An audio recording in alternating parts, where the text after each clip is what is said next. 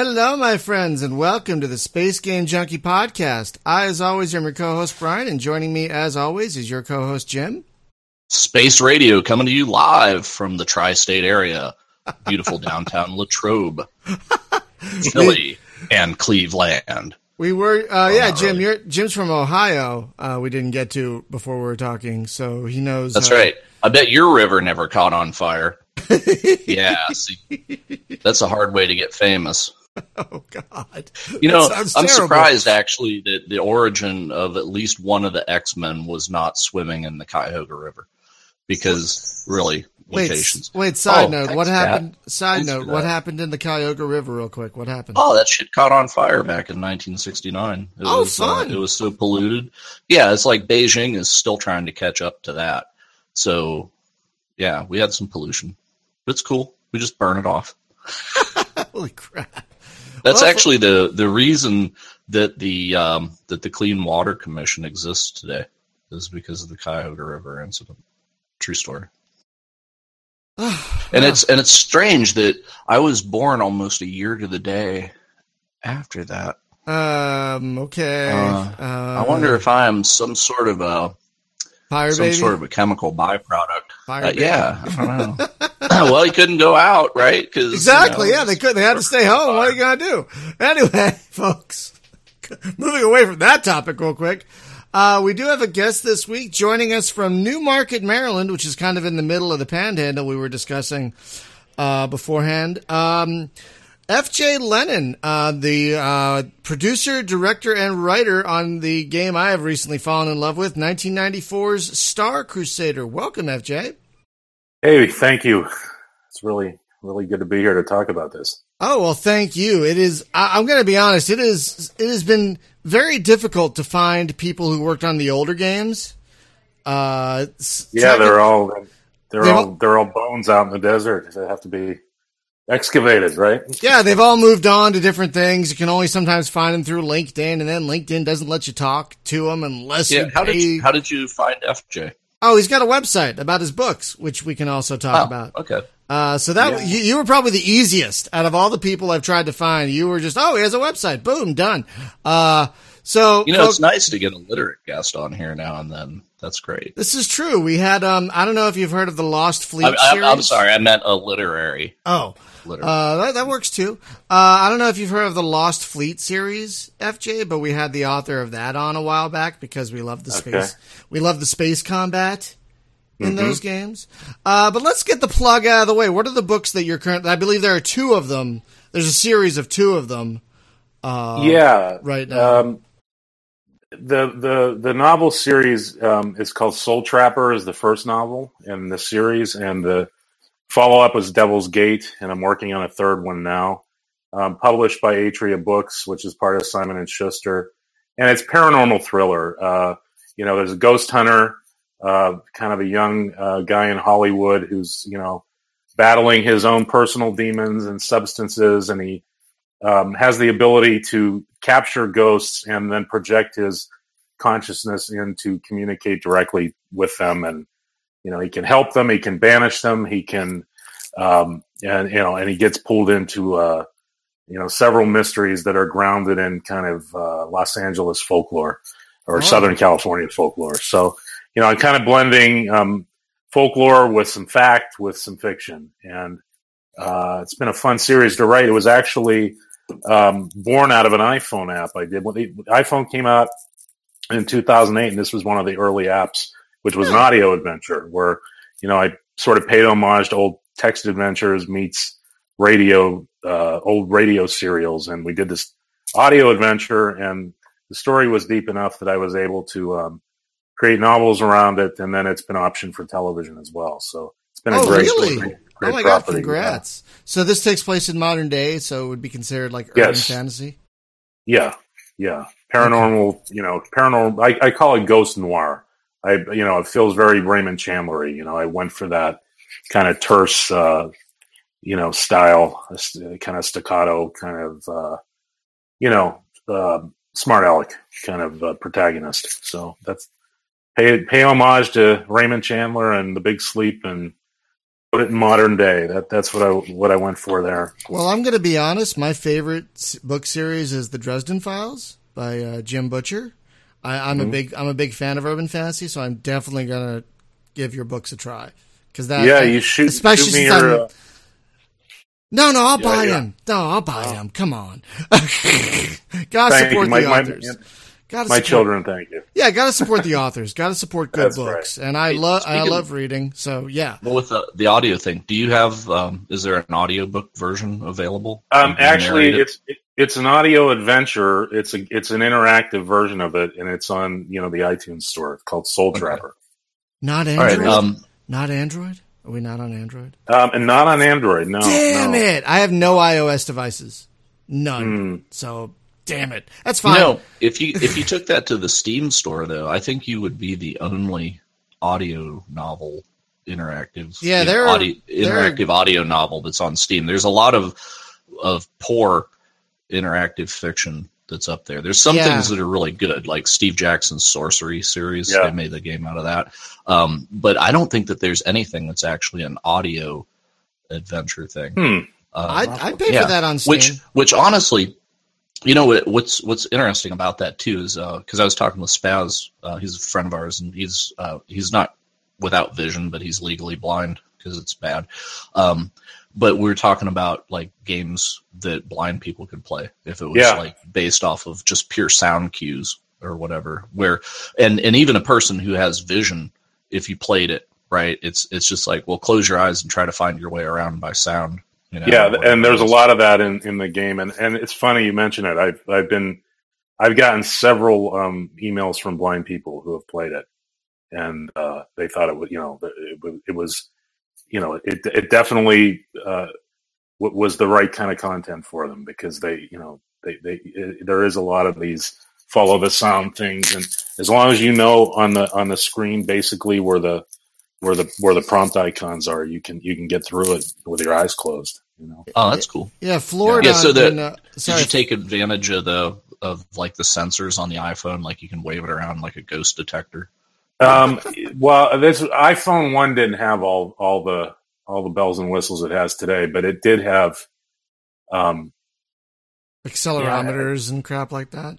Yeah, well, there was an accelerometer in it. Actually, we were working on a follow-up where we did some more of that about a year later. But yeah, iPhone 1 was, it was also new. We didn't even know the feature set until, the thing. We were actually developing it before the iPhone came out. Apple had tipped us off that it was coming, and we had been prepping it for a while beforehand. Yeah, Florida on Twitch chat says you should take it to Audible. That'd be a perfect. Yeah, I would like to. The novel series still hasn't been done in audio, but now, did you in the game? Do you actually do the narration? No. Okay. It was actually a whole cast of actors. And actresses, and it was, each part was voiced. So it's not like an audio novel. It is an audio performance. It's really, I wanted to talk about that before we get into the game. I mean, now let's talk about the game. One of the amazing things, especially for 1994, is just how good the voice acting is. I mean, there's a ton of it. And it's astounding. Like the actors really are just into their roles, and they just really draw you in. It's really impressive, I have to say. That was, our development, this was Take-Two Interactive's first game, and I was employee number one of Take-Two, and really? I had brought this with, this was kind of born in Microprose, and Microprose was crumbling.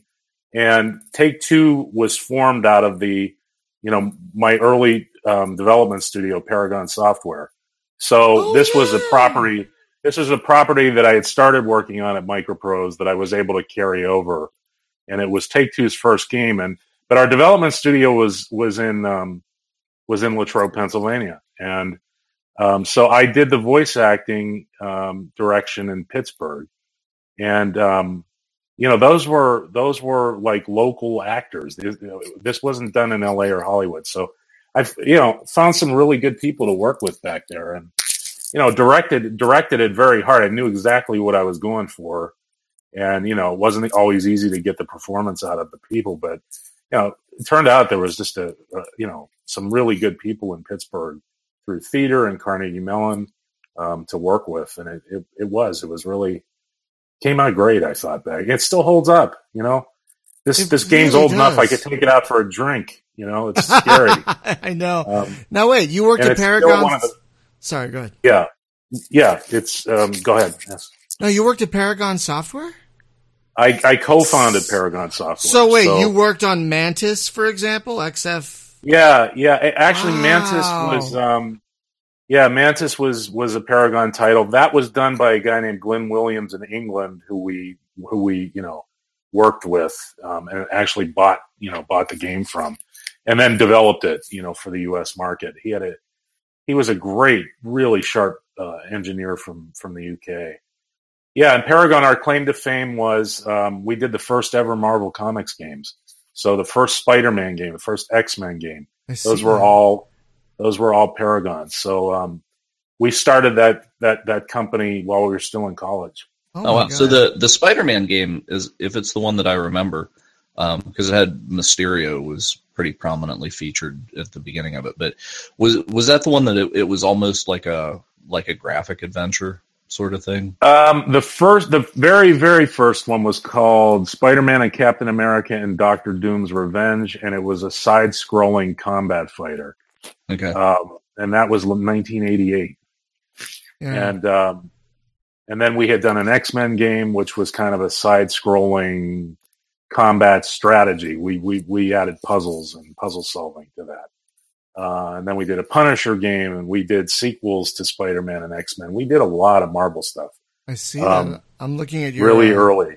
I'm looking at your the games on Moby Games. Now, of special interest to our audience is not only Mantis, but the Mega Traveler games.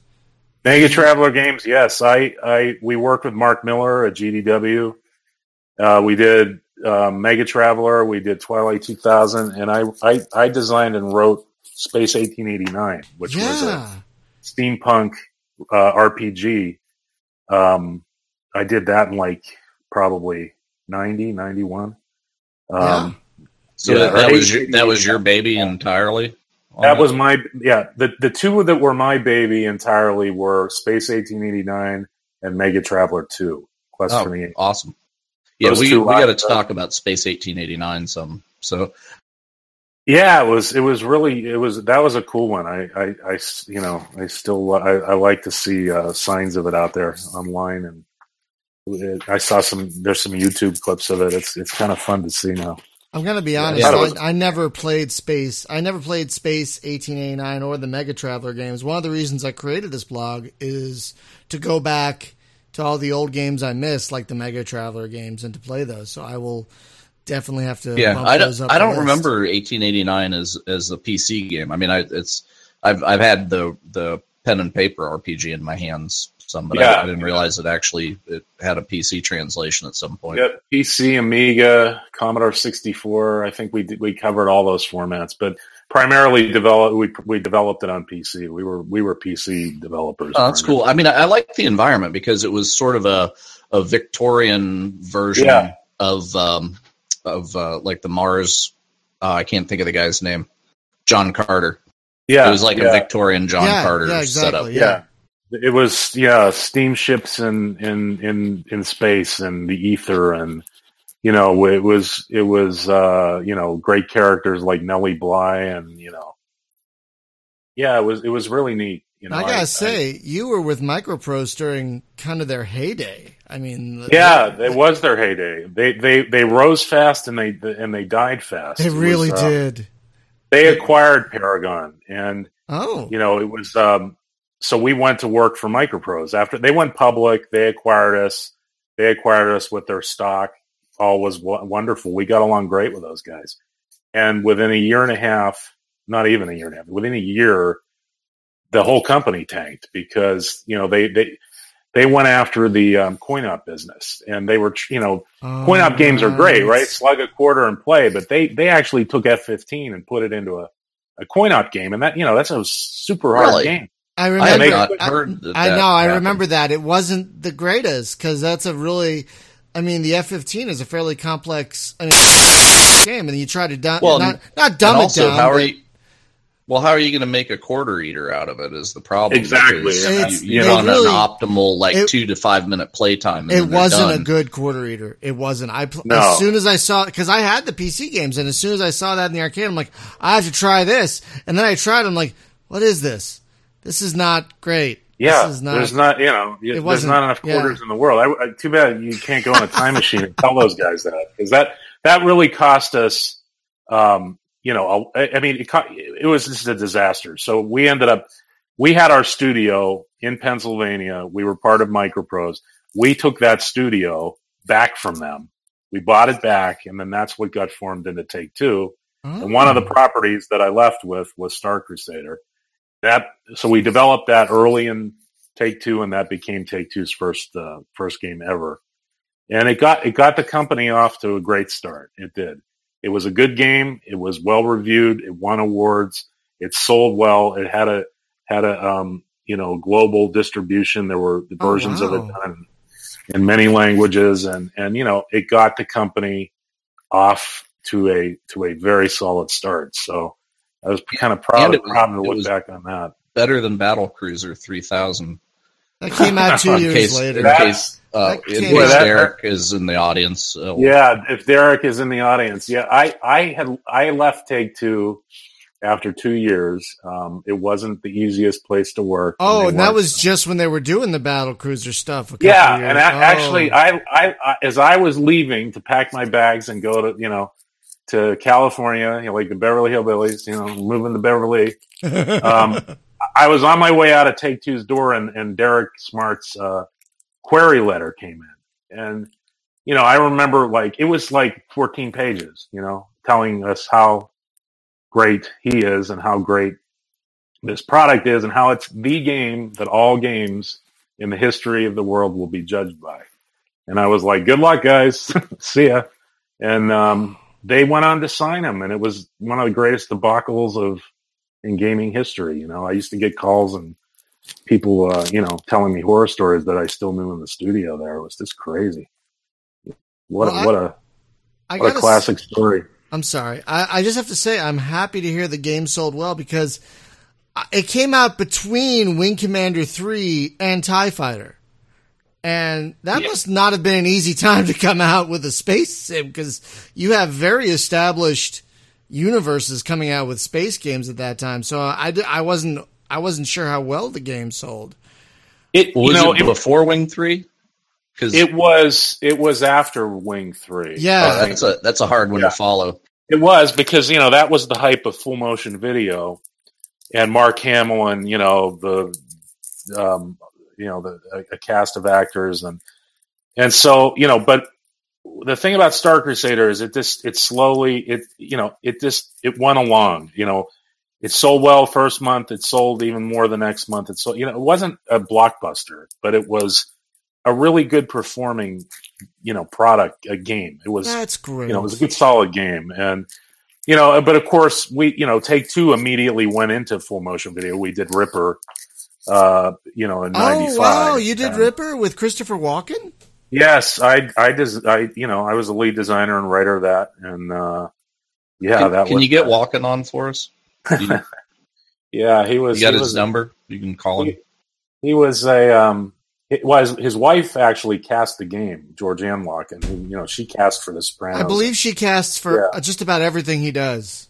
Yeah, and lots of great shows. So that was a really crazy experience. We should do a whole talk around that one night, because it was really great. But and just being thrown into the fire, where nobody knew how to do that stuff back then, and now the whole movies are done on green screen and in virtual sets, and back then it was all brand new. Was there a huge change in the industry then? Because it seemed like, the CD-ROM came out, and then Hollywood suddenly woke up and said, oh my God, they can put video on computers now. We need to be in control of this or something, because, they're in our neighborhood now.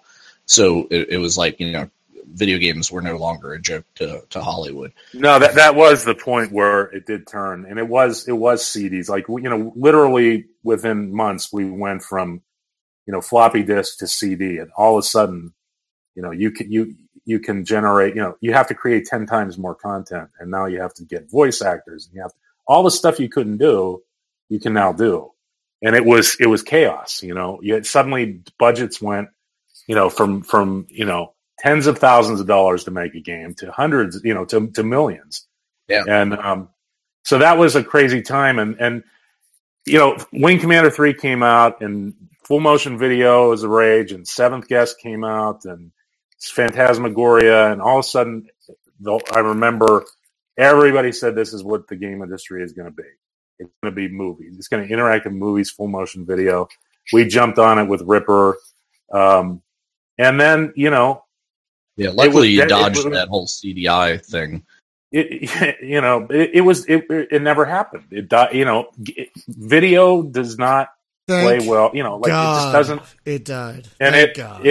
And but it went on to film to become a prevalent production methodology. But it to this day has never made its way back into games. So it was an interesting time. It kind of became a joke after a while, sadly. It's hard to do well. Yeah, it's got to be hard to do well. The whole blue screen thing with full motion video in the games, and then the digital set, right, where it's like we don't even have a set anymore. It's green screen now, but it was blue back then. Was that actually Chris Roberts that cooked the first meal of that with Wing Commander? Or were they into it before that? No, I'm not sure if it was Seventh Guest. It's hard to say what the first one was. You can look back to even Cinemaware way back. Oh yeah. They weren't doing video, but they were doing interactive fiction stuff big time. Yeah. Which I wish the industry back to a little bit is just a fun game that tells a cool story that's not all. It doesn't have to be dark and whatever. It's just do something goofy and fun. Those are all over Steam, dude. They're just Japanese, and I'm just kidding. Yeah. Life is Strange was an interesting one, recently, as far as the narrative goes. But yeah, it was. Clearly Wing Commander was kind of the breakout one that actually did it pretty well, and so but it never caught on, it never became part of the industry. Yeah, but I wonder if that changed the financial climate though, like game budgets. Because at that point it was like the people that would invest in Hollywood started to invest in game studios, right? So game studios got this influx of cash that they'd never had before. Right. So I wonder if that's what drove the production value of games up to a new bar. And even when the full motion video went away, the money was still there. The money was still there. Yeah. And, some of these studios had footholds that they kept, that they stuck with, Disney, Warner Brothers. I mean, they weren't always at the top of their game in the game industry, but they were always there, and they were always, they drove, I think they drove the quality bar up, in the budgets, and how publishers approached game design or game development and game marketing. Marketing became this huge thing then, So it was a pivotal time, right around 92 to 95. Yeah, but CD-ROMs just changed the game. I mean, and then 3D accelerators after that, even more. Like the 90s were a crazy time for innovation like that. Just absolutely crazy. Yeah. We do have a question from the audience. Floridon would like to know if you still play games these days, and if so, what are you playing? Yeah, I still play games. I and I'm still in games. I'm still, in the industry and still active in it. What's cooking? Well, I'm with a educational gaming company in Washington called Planet 3, and we're actually blending game mechanics with curriculum, and it'll be be released in public schools. So Oh, that's see, that's been awesome. That's a personal subject of mine. Is that there is so much consumption of video game stuff out there, but if you say hey, this is an educational game, right? Like kids lose interest in it real fast. But if you give them something like Minecraft, then it's kind of like, well, they're learning something and they don't realize it. It's like you're sneaking it to them. yeah, exactly. And I mean, is that kind of the new philosophy? Is like, even though we're making this as an educational product, it's not going to feel that way, because kids kind of eject out anything that feels a little like too stuffy, right? yeah, exactly. They know what's what. And it's funny that if you, there's like my daughter's in fourth grade, and there's a product called 10 Marks, which is a math intervention product. It's not a game, but kids do math drills and they earn rewards. And one of the rewards is you can play games. And these are just games, but they're not great games, and it's funny. She doesn't want any part of it. She doesn't want to spend her reward because it's not as good as what's on, her iPod Touch. So you can't fool them, and I just wish that there was. You got to give them a real game experience.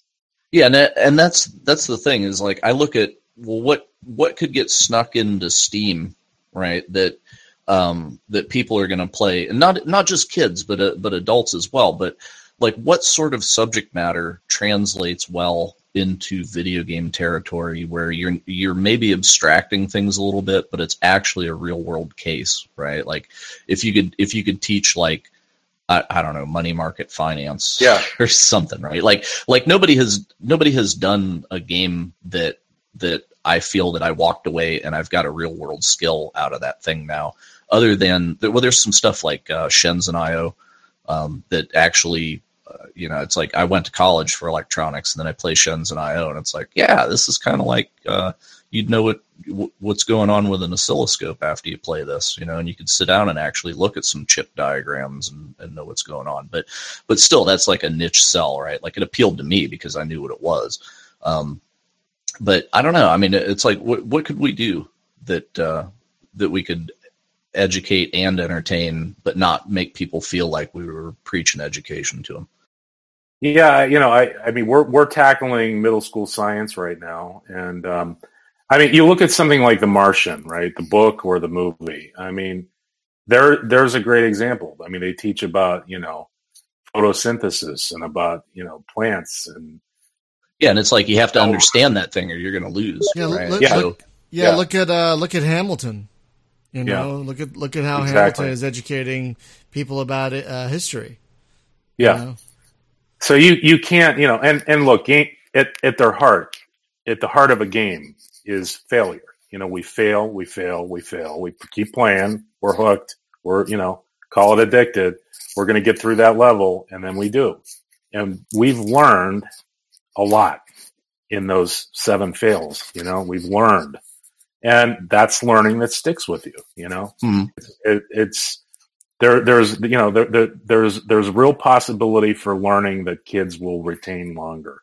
I mean, I'm convinced of that. Yeah, the game that shocks me is Kerbal Space Program, because there's so much actual orbital science that's going on in that, right? I mean, it's like if I could have had that when I was a kid, I'd probably work for NASA now, because I would have been prepped for it, like right from birth, right? So, yeah, I mean, just things like that, where it's like you're having a good time, but oh my gosh, you actually learned how to do some math and be intuitive about like physics and stuff when you're doing that.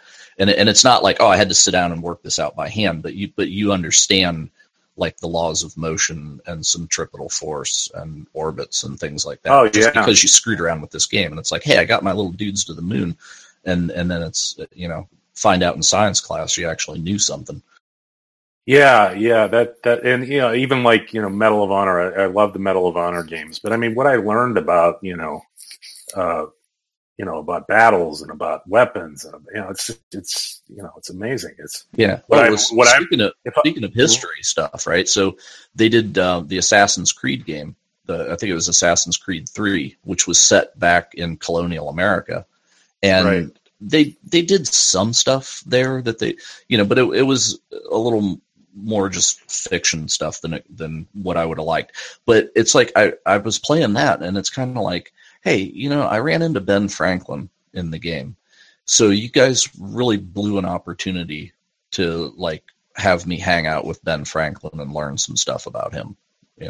Things like that, right? Like if you're going to be around the founding fathers, or if I happen to be in the environment, right, then teach the history a little more. It's not just like, can I run around and assassinate these guys or whatever. It's more like, well, let's talk about like the actual environment, what's going on in the country, things like that. Because again, you're slipping kids in education, and so it's like, be factual and be thorough, but in service of the story, of course. Yeah, I think like something like augmented reality. I've worked on augmented reality in Gettysburg, and the opportunity to teach on site on a location where history happened is just it's going to be a wonderful, great thing. And again, I think that's emotional learning. Well, the augmented reality thing, is that like through a mobile app or something? Like you hold your phone up and then you see the troops out on the field where they were or something. Exactly. In 2012 and 13, I developed an app for Gettysburg's 150th anniversary of the battle, and you can rent an iPad and go out for the day, and there are 7 spots in Gettysburg on locations where you can hold up the iPad and walk to the terrain. Will be a scene, Lincoln giving the Gettysburg Address on the spot that he gave it on. Pickets charged from both sides, Union and Confederate. So, I was able to observe, when we were doing the Lincoln scene, field trips come through that cemetery all day. And, it didn't matter if they were kindergarten or high school. They were all like, what is that? Never saw anything like it. Didn't know what it was. Is that a video, a 3D model? They couldn't quite tell, but I just saw that there was an emotional connection, that you can read the Gettysburg Address and it's powerful, but if you get to watch Abraham Lincoln give it on the spot he gave it on, without needing to install like Disney animatronics, right. So it's almost like the iPad is like a window into the past, right? Exactly. That's got a little hole and you can see through into window in time. That's what we actually use that term. So that's what we're going for. But that's you can read about Ben Franklin in a classroom, or you can pass the iPad around and he could be standing by the chalkboard and he could tell you his story. I mean, it's definitely a more emotional and powerful way to have an experience. And especially now that we've got, like, I bought one of those Amazon Alexas, and I've been screwing around with the API trying to figure out how to make it do what I want it to do, because out of the box it's kind of disappointing. But I'm looking at the state of speech to text that we have now, and if you look back to the old Infocom days when they had a pretty good text parser. So we're to the point now where if people would remember how to do like complicated text parsing like that in a game, well, now we have voice control that will actually work. The built-in stuff in Windows is pretty abysmal, but the stuff that they do cloud side is getting to be like 99% accurate, right? Mm-hmm. So in a virtual experience like that, if you built like a Ben Franklin chatbot, right, like just an Eliza that will talk to a kid, right, and they can ask questions to Ben Franklin, with their Oculus Rift on or whatever. Boy, that would be, talk about, like, I wrote a heck of a book report because I got to sit down and interview Ben Franklin. Yeah. So that's a heck of a different. Yeah, and that's all possible. It's possible now, let alone the future. You can do a lot of this now. The hard part is, getting schools to, adopt technology or buy technology. That's the hard part. Yeah.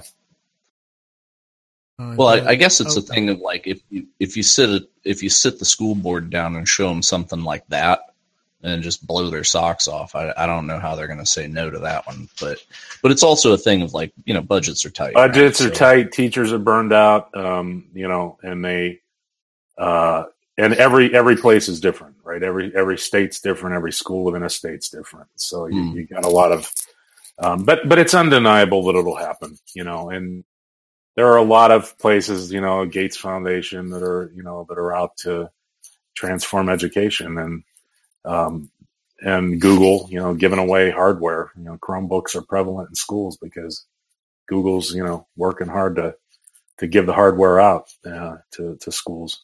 Yeah, and that's the amazing thing about the society that we live in now. And I've watched people.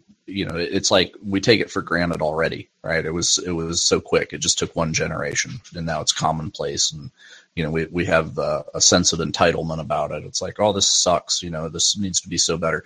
Well, it does need to be better, but the thing is, we're like way past mid game now, because it's like I'm a kid who grew up in the 70s and the 80s, right? And I remember when there was no computer in the school. Right, and it was like we had a terminal that printed on tractor feed paper.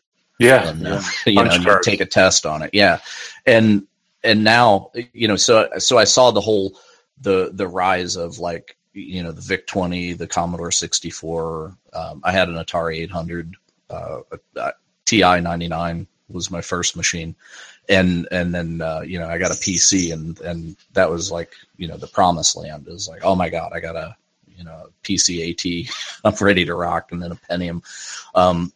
But yeah, it's seeing where things have come from in that. And then I look at the world where we're at now, where a computer was really cool. And then as soon as we got the internet, which I was a BBS kid, right? Like, back in my early teenage days, and there is a whole community about that I'm still friends with those guys today. Just the local people, because you had a community because of the long distance, right? It's like, well, Ohio Bell, right? I can't call beyond, like from where I lived out to Massillon was long distance, but I could call everybody in Canton. So I knew all the bulletin board guys in Canton, right? And but then it was like, well, AOL's on the scene, and now you can dial up, and we got the whole world now. And, that changed everything. Watch that open up. But I've also watched the behavior of people change, because it's no longer somebody that's within the area code, that if you talk smack, they can find you, right? So we used to be a little more respectful back then. But to see that evolution happen, and then the change that it has had on society, and also the wide open availability of information, where it used to be there was a lot of control of information before, and you had, it was NBC, CBS, those guys, that's where you got your news, and you didn't really have any other choices, right? It's like Walter Cronkite or nothing. And so that there was, it's just like watching that go wide open now. So it's kind of like we have everything and access to whatever, but then like the signal to noise ratio lately has started to get kind of foul, right? Yeah. So that's that. I think that's the current challenge that we have is like, now we have all the information, but signal to noise got bad. So we got to settle that down, because it's kind of like we're miseducating people. Yeah. And there's no barometer for quality. You spend half your time sifting through a mountain of things to find, the one good thing. Yeah. Well, and it has empowered us to become the content creator, like what we're doing right here. Because, before it's like you needed a contract with the media to produce anything to get it in front of the public. Well, now everybody's their own TV channel if you go up on YouTube. Yeah. So there's a certain beauty to that, right? Where, it's like if you do find those gems that are out there in the market, you can kind of ignore the other. But just the fact that we can do that, like with Brian and I, it's like, well, there's no way that we'd have got a radio show before, Right. It's like that was the privileged, very few people, and now it's what you make it at this point. It's like, it's on us, we can be good, we can be bad, it's what we make it. And we don't have some like corporate gatekeeper that controls our access to actually publish. So, which is what happened, because I used to write for the game magazines back in the 90s, and I've witnessed the falling apart of the print thing, and then everything went to web, and now I'm watching the web media collapse because of video. Yeah, and it's like, well, now what's going to be after video? I don't know. I'm not so sure. I'm not sold on the VR thing, but it's like, well, we've seen this cycle before, right? Because it used to be radio, and then it was television, and then it became computers. So, it's just this iteration cycle that repeats. So if I can figure out what's going to be the next thing, I'll call you, though, and we'll get in on it. Yeah, absolutely. Call me. I'm not convinced that everyone's going to be running around with glasses on. I still find that really hard to believe. I like the augmented reality thing.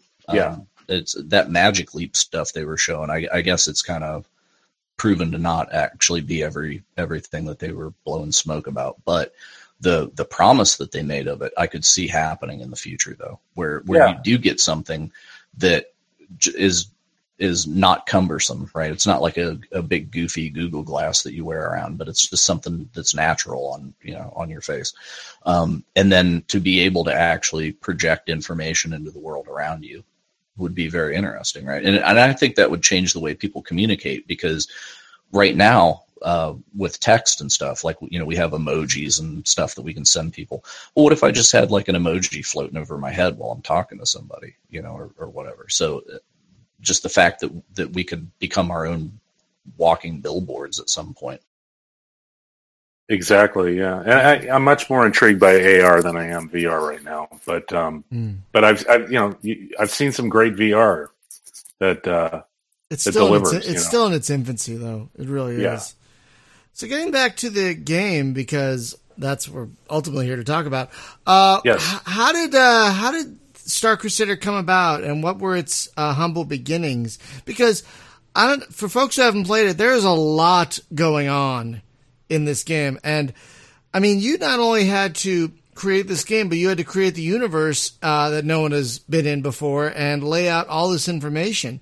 And there's a lot going on here, not only with the game, but with the universe you've put the player into. So how did that all get started? So the origins of the game of Star Crusader are really Mantis, at least from a technical perspective. I mean, we began to, we developed flight sim technology, and then there was some attempt at narrative and story there. That wasn't a narrative that I worked on, and it was pretty crappy. I didn't want to say but yeah, it really was. It was right out of Top Gun, but it was, really bad Top Gun. But that technology was getting better and better within the company, and I was tasked to do Star Crusader, and I knew, okay, my benchmark is Wing Commander, and so I need a good story, I need a good universe, and I was at the time, I finished. What did I finish? Challenge of the Five Realms. Then I was moving on to Star Crusader, and in between, I took a month and a half off, and I went to the Middle East. I went to Israel and I went to Egypt. And okay, that explains a lot. Yeah, that really explains does. And honest to God, I was standing at the Sphinx and I had this lightning bolt moment of, wow, and the ending of Star Crusader, I thought up the ending before I had anything else. I knew exactly how the game would end. I had no idea where it would begin. I did not see that coming at all, by the way. I recently finished the Alliance campaign, and I did not see that coming at all. Yeah, and then if you go back and look now, you'll see in the in the design of the ships, in symbology of the Gorean Empire, of symbols and hidden symbols, and even the oxygen mask of the Goreans have almost the Sphinx kind of chin thing. I forget what they call them. Oh my now. God, you're right. Oh my God. So if you go back and look through the game, you're going to see it everywhere. I'm feeling. I haven't finished the game, right? But I'm speculating. Yeah. I'm assuming some like chariots of the gods and Zachariah Sitchin stuff shows up here. Right? Yeah, exactly. And I won't blow the ending, but yeah. But yeah, I actually had I thought of the ending right there when I was standing in that spot, and worked backward. And at the same time, I was reading a lot about the Crusades, and so I read this whole 3-volume series on the Crusades, and I was intrigued by empires and the whole crusade of moving in, we're going to make you better, we're going to bring you God, we're going to and forced conversion, and did the Crusaders think they were doing the wrong thing? No, they thought they're doing God's work, and but there's two sides to that story, right? There's the oppressed and the oppressor, and in the case of most empires, I mean, they don't think they actually think they're helping the people that they're forcing under their will. And so a lot of the words, tank ridden, are come out of the Crusades themselves. They're either locations or they're battles or they're, so I was, I was just intrigued by the thought of, okay, let's take the Crusades and set them in outer space. And then let's work in Egyptian symbolism, and also I knew what I at that very time everyone was talking about replayability. We're going to have these CD-ROMs, we're going to spend all this money to make games, but they got to be replayable. And that's hard to do, right? You play a game, you bust your ass, you finish it, and do you really want to go back and play it again? I mean. Well, it's tough to tell a good story and be replayable. Right? Exactly. And I just talked to someone about that today. So I'm glad you said that, because I totally agree. So what we did with Star Crusader, and the thing that I'm most proud of in this game, and it's really unique to even to this day, I think, is that you are part of the Gorean Empire, and you are going in to convert these people by force if need be, but you're bringing them into the fold, and you're going to make them better, and the whole, this whole region of space will be thankful in the end. And you go in and you begin your game as a pilot for the Gorean Empire, and you're going on missions, and now you're learning about the alien races in this region. You're beginning to interact with them in combat. You're beginning to hear their stories. You're beginning to absorb more of their culture, and they're telling you their side of the story as these missions are going on. And there's a point then in the game where you have a moral choice now. Are you doing the right or wrong thing? Are you gonna? So it's like you're out initially. It's like, hey, we're on the mission. We're going to pacify these savages and bring them, society. Yeah, we're going to find out they've got a point of view as well, and it's maybe wrong. Exactly. They've got a point of view. They've got a culture. They've got a history. They don't want you there. You're not welcome. You weren't invited. So you get to a point in the middle of the game where you have a moral choice. And, the Gorean Empire is doing some underhanded things. So are the alien civilizations. Nobody's perfect. There's no black and white. It's all gray. You get to the middle of that game and decide, I'm staying with the Empire, or I'm going with the alien nations. And at that point, the game goes two different ways, and you can play it, to the end of one path, or you can play it to the end of the other path. And that, to me, made it more replayable than anything I ever worked on, because now people picked they made their moral choice and they played out the adventure. And now, now let's see what happens if I did that other, So I was, pivoting a game off a moral choice is probably one of the things I'm most proud I ever did, because that was was an interesting way to address replayability and also storytelling, and also give people something real to think about. There just is no right or wrong answer to any of this stuff, and it was I think the coolest part about it. And I have to say, because the story is so well written, which it is, and the voices are so well acted, it really pulls you in even further and makes that choice, once you have to make it, have so much more weight, emotionally, that you really feel it. Like when I had to make that choice, it was simple, but it was also difficult. You know what I mean? Like I knew the choice I had to make, but it's like, oh my God, I'm really doing this. It really felt real, and it was great. There was a lot of chatter right before you make the choice. You're hearing all sides of the story, and then you have to make the choice. And the interesting thing is, there's no right or wrong answer. You don't, game's not over. You did, there's not a right or wrong choice. Now you go down a path, and you made your choice. Now you got to live with it, and you gotta see it through. So it was one of those things where games are always, right or wrong. You live or die, and game over. Start again. This one just went, okay, I made my choice. I got to live with it. So do you have an option to save at that decision point and then come back to there, or do you have to start? You can from the save beginning You can save right before that mission. So yes. Okay. Yes. You can save between missions. So yes, you can. I was stupid and deleted all my save games, so now I have to go back and play through the campaign again to get to that point, which I do plan to. Yeah.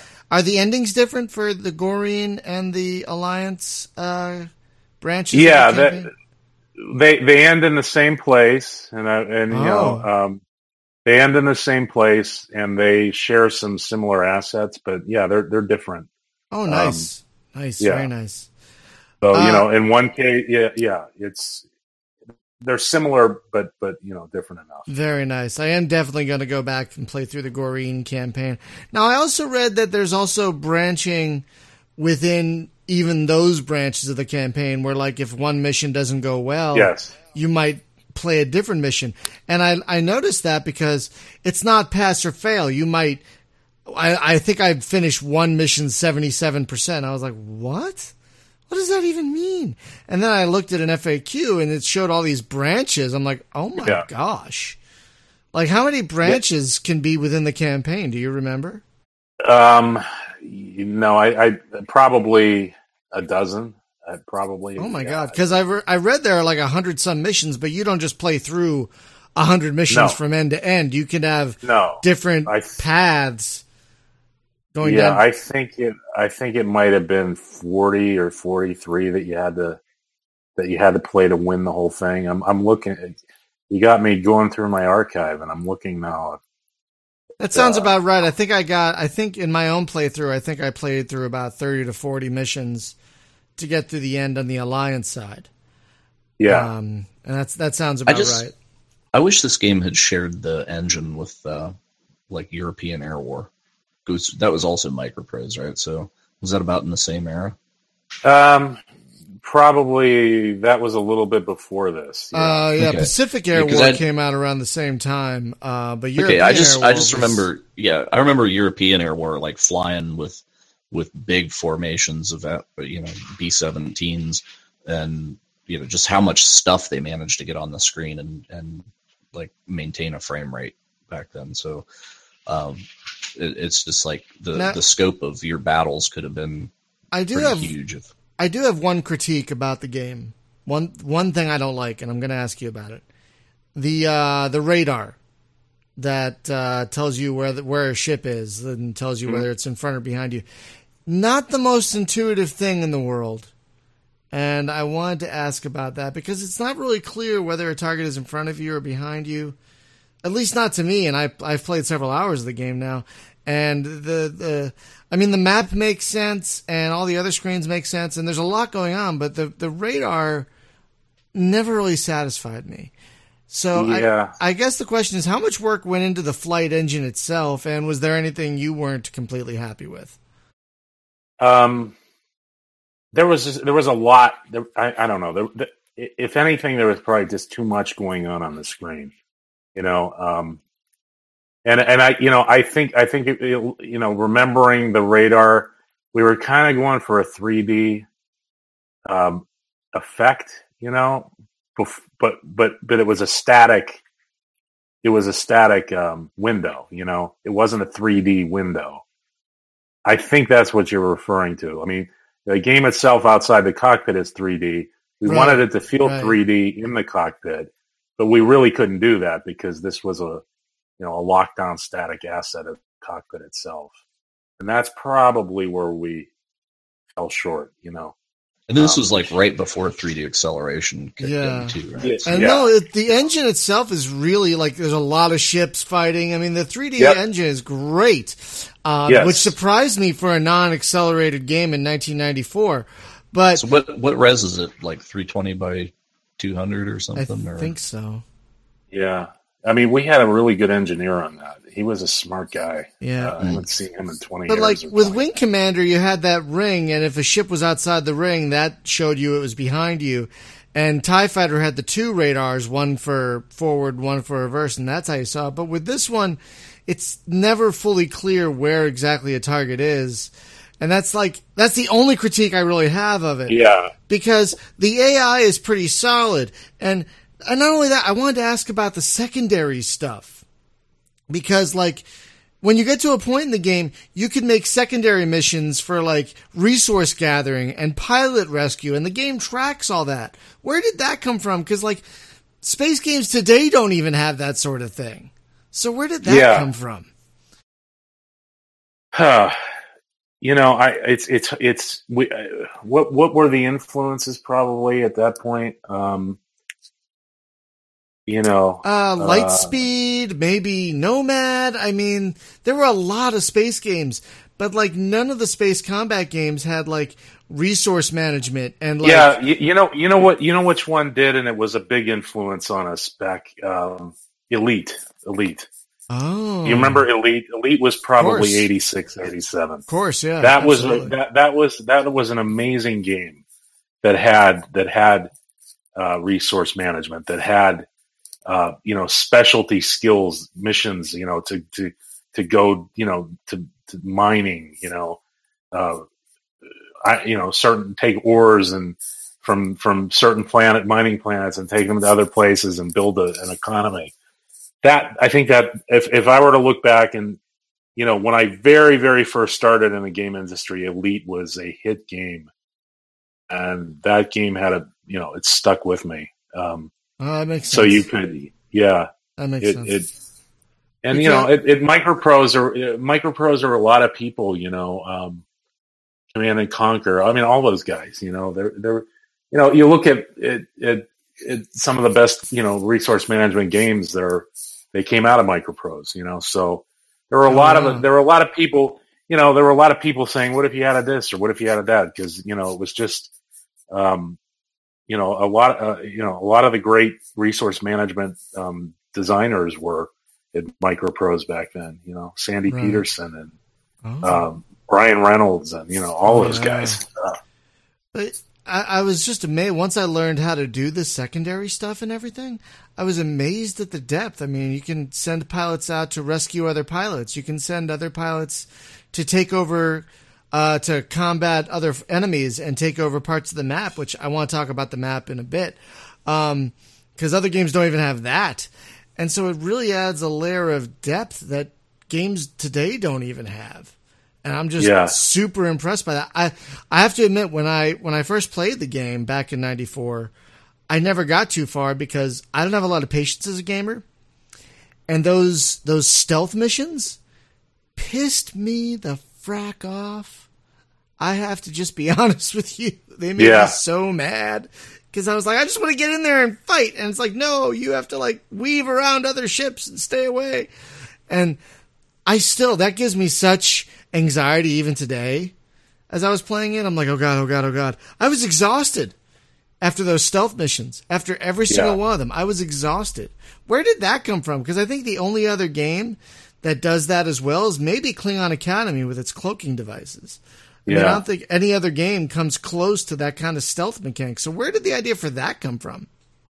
God.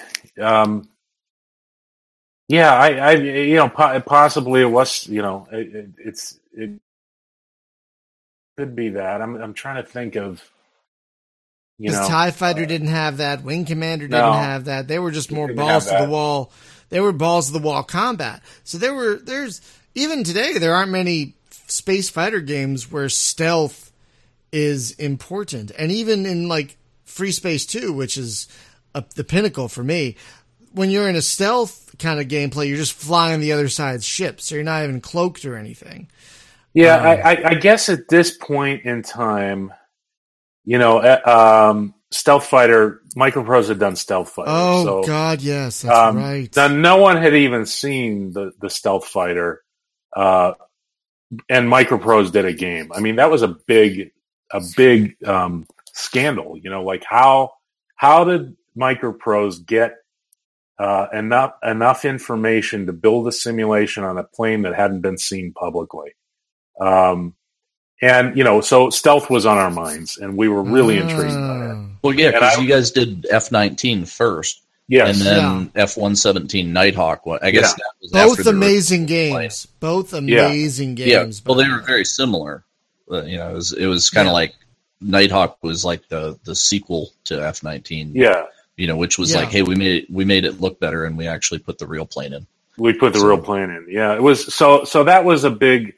Again, we're sitting around, you're sitting around with some of the best flight sim guys ever of all time, Andy Hollis. And, oh, God. These guys that, and so, they would come and play this and look at our missions and, what if you, here, what if you did this or what if you did that? And so, it was really? Yeah. Oh, I mean, this was at a time when, flight sims were really big, and, so I think the stealth missions, we were just trying to cop some of the some of the Microprose stealth missions. I have to admit, try to put that out in space. I'm sorry, I just have to admit I had no idea there was so much Microprose DNA in this game. That explains a lot because Jim and I, especially, are massive Microprose fans. Like, was Bill Steely there back then? Oh yeah, Bill Steely was there. Bill Staley got run out right when we left to go form Take Two. Yeah. Oh, okay. Because with Interactive Magic, they're right down the street. Love Interactive Magic as well. Oh, Bill's threatening to go over there. I still am in touch with him, and he's still a character and a great guy. Well, is he down here in Cary, or is it okay? Oh wow. Yeah. I played. He's well, tell him to take me flying. I think Jim and I probably played all those Microprose and Interactive Magic flight sims. Yeah, they were the best. Oh, God. Those guys were. They were the best because they were focused on the world and the pilot and the environment and the missions themselves and just setting it. Yeah, they weren't like rivet counting. They were more like setting a stage for the pilot. Well, that's where flight sims blew it, man. Is because they had accessibility back then. Oh, God, and then they started, I think, trying to listen to the overly vocal minority. Yep. About we need more of this and that. Honest to God, I think F-18 from Origin that came out is the absolute height of flight sim. That was the pinnacle. And after that, I mean, it's like, we got DCS now, but it's like I am capable of flying that A-10, the C. But it took me months to get used to, because it simulates the weapon systems of the real deal pretty accurately. And I enjoy a flight sim because it gives me an appreciation of the pilot workload. And in that case, it's kind of like, for as simple as that plane is compared to the other planes around it, that thing, you're going to go to school for that, and here it's just kind of like, well, read some forums and, keep a kneeboard handy and try to struggle through figuring this one out. Right. But that's a game, like, it's borderline. Like, I should pay to go to a class to learn how to play that thing because I spent the money on it. Yeah, I think Andy Hollis might have worked on that at Origin because when Microprose kind of tanked, I think Origin recruited Andy Hollis, and they were working on an A10 game. I think, but for the James, he worked on the Janes games with them, I believe. I wonder if anybody still has a copy of the pre-alpha of Jane's A10. I think those rivet counters drove him out of the industry, though, out of the flight sim stuff, because they bitched and moaned about Apache 2, one of the finest Longbow 2, one of the finest helicopter sims to this day, and people weren't pissed about it. It was like, come on. Really? My review of that's actually what got me the job at CGS. That game was so... Yeah. But another thing I wanted to talk about with Star Crusader was the map. Like, you can go to a map room and see, and that wasn't fixed, right? If I recall, because, you come back from a mission, they're like, go look at the map room. They took a sector. We took 3 sectors. They took 2 sectors. Yeah. That was fluid, if I'm remembering correctly. Is that right? Yeah, I think it was. It's been a while since I've seen it, but yes. And did that have an effect on the campaign as a whole, or did that have an effect on how many pilots you had and how many fighters you had and that sort of thing? Yeah, I think it was how many resources you had, if I remember right. Yeah. Yeah, that's amazing. But it was cool. It was very that was a big part of it. I mean, you it was that addiction factor of getting back and seeing that thing, and So in this, you're not just the pilot, but you're kind of CAG as well. Eventually, you work up to you work up to having those responsibilities, and eventually, at first, you can't choose your wingman, you can't do any of these missions. At first, you're just a pilot, but eventually, you get promoted to a point where you can choose which pilots will patrol your base, and you can patrol The way I won the campaign is because I couldn't finish the mission, but I set up a contingency mission, I think, where if you fail, they go in and try and win it. The same mission. You could actually you can choose which pilots will go on a contingency mission. And so I won the campaign with a contingency mission, which is amazing. Yeah.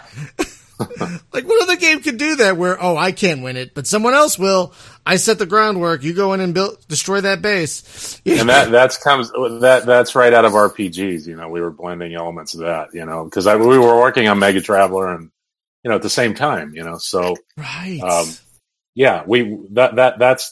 That's kind of a page right out of the RPG book. Oh. You have it. You got a team of, you've got your party, and, what you can't do, the other people in your party can do. And, that's where that came from. So I got to ask about, memory leak that just reminded me of it. At one point in the game, you go into this Bermuda Triangle point of space, and you reach this entity, and it kind of sucks your ship in. And then it's check out the Granada expansion. What happened to the Granada expansion? Oh, yeah. Because I looked everywhere for that, and apparently I learned it was never made. There was a bonus. There were bonus missions that had a Granada thing, but apparently that wasn't the same thing. That was a different thing, I think. So what happened to the actual Granada expansion? Remember? Boy, good question. I don't know. I know we did one expansion pack, I thought, or maybe we didn't. There was a set of bonus missions that also came with the speech pack, apparently, if you had the floppy disk version. It's never too late. But never too late, yeah. There's some unfinished business. I would kickstart the shit out of a Granada expansion. Let people kickstart the expansion and give them a copy of the original game so they can play that as well. Speaking of which, do you know what's going on with the rights? Why isn't this on GOG? Is it because it's in rights hell? This should be on GOG, for example, or Steam. Do you have any idea why it maybe isn't? No, I don't. No clue. Is it still Take-Two that's the go-to people to ask about? I would think. It was. This was published under Take-Two. So good question. I mean, everybody from those days of Take-Two are gone. Half of them are, Even the early founders are all gone. So yeah, good question. I'll have to do. It's sitting out there. Yeah. I'll have to do some digging because I first I want that expansion. I want to find out what the hell happened in that in that entity. Do you remember what happened? Do you remember if you had a story set up for that? Did you? Yeah, you know what? I will look into that for you. If there was anything designed or developed for it, I will send it to you. Oh my God. Yeah. So at least we could tell people what was supposed to happen. Cause I want to know. Yeah. There's a whole thing in there. Like, what happened to Roman? Oh my God. What happened to Roman? I think we kind of, moved forward, into the adventure game, category, like right after Star Crusader came out. Why I don't know. I mean, we were chasing, that market was really hot, and Ripper and Hell, and that's where we went right after Star Crusader, narrative based adventure games. But it's still, you would think. I mean, I'm not sure where we left off with that. I kind of vaguely remember developing some storyline for it, but I will go through and see what I have. Yeah, please, because cool. when you get back in the game, like Roman's like, I barely escaped, and I'm like, wait a minute, what happened? Why did you barely escape? I want to know. I really want to know. So I also want to ask, how much work went into not only fleshing out the universe, but the characters as well, because they all have very distinct, even the aliens and your fellow Gorians, they all have very distinct personalities that, the voice actors brought that out very well, but the writing brought that out very well. So how much work went into fleshing all that out? Because there is a lot of not only world building here, but character building. Yeah, there was a lot of character development. Yeah, you want to give each character their own personality, but within the archetype, of that race. Each race had their own kind of, the Tankreds are warriors, and the Mazumas are, economic. They care about, their economy, their wealth, so within those sort of archetypes, then, you want to give each character their own personality. And, that's what I do. That's what I've done my whole career. That's why I'm a novelist and a screenwriter, on the side, because that's what I always wanted to bring to games, and this was probably one of the best. I mean, probably is the best game I ever to this day. It hit the mark in a lot of ways, and character development was just something that, I'm a big reader. At the time, I remember I was reading, Larry McMurtry and, Lonesome Dove, and those are all just, every character is interesting, and they feel like they're your friends, and I was trying my best to do that. I was marveling at Larry McMurtry and saying, I would like to put a little Larry McMurtry in a computer game. So I worked real hard to give each one of those characters a voice and some humor, and at times, and I try to do a lot there, Yeah, but I'll be honest, I really came to care about not only Roman Alexander or Alexandra, I can't remember right now, but also his immediate supervisor. I can't remember his name right now. There are a lot of names in the game to keep track of, but his immediate supervisor with the deep voice, I really like that. Blois Fulcher. Yes, Fulcher. Yes, Fulcher. Fulcher was great. And I could have sworn I've heard some of these voices before, so I looked them up on IMDb, and a lot of the voice actors have done other things like cartoons and video games and stuff. So it's a really, again, really amazing cast put together for the voice work of this game. Yeah, a lot of them were, Carnegie Mellon, either in the acting program or acting teachers, or there was a lot of CMU synergy here. Now, one thing with that. Sorry. One thing I also wanted to talk about was how much fidelity goes. Not only we talked about the engine, but not your own fighter, because you have, if you just hit this end button, you have full control over so much in the game. How much power, I mean, it doesn't look at it first, but you have full control over what gets the most power, what gets repaired first. Also, you can give your wingman commands from the map. It's all just right there on that screen. I do like how the game pauses to let you do all that. I guess the only thing I missed is like TIE Fighter had like Control A, or was it Shift A, to do real quick wing commands. I don't think this game really had that. But I really loved how much depth went into your own fighter. Was that also like a Microprose holdover? Yeah. And just just being able to customize. Just inherently knew that you want to put your own personality into that, into your vehicle. Well, kind of the beauty of space sim stuff, and especially today in the situation that we're in with DCS and everything versus the other, is I would like to see even more of a resurgence in space sims, because is like Star Citizen, I don't have a lot of experience with. I have hopes that matures into something that I'm really proud of someday. But Elite is the thing that I've got in hand right now, right? And Braben's done a pretty great job with that, as far as having a complex array of systems and yet presenting that in a way that's manageable, right? So you're not dealing with a lot of switchology in a cockpit kind of thing. It's just like you look at this panel and it pops up, and then you interact with it with the same standard keys. And like we were talking about, the rivet counters killing real flight sims, right? Because unfortunately, there is a real world example, so you have to mirror that, right? So you have to have all the complexity of all the switches and stuff. But in a space sim like yours here, where you can actually present all this complexity of system management and yet put it in a UI that can be handled by the average user, so that they don't feel like they're just blown out by it, right? So there's as much depth there as you want to find, but you don't necessarily have to like dig into all of that. Like if you're a more casual player, right. But it doesn't scare the hell out of anybody either. Like, to look at it, it's just like, oh God, no, I can't. I wouldn't ever be able to play that. Yeah, we were clearly going for a more mainstream,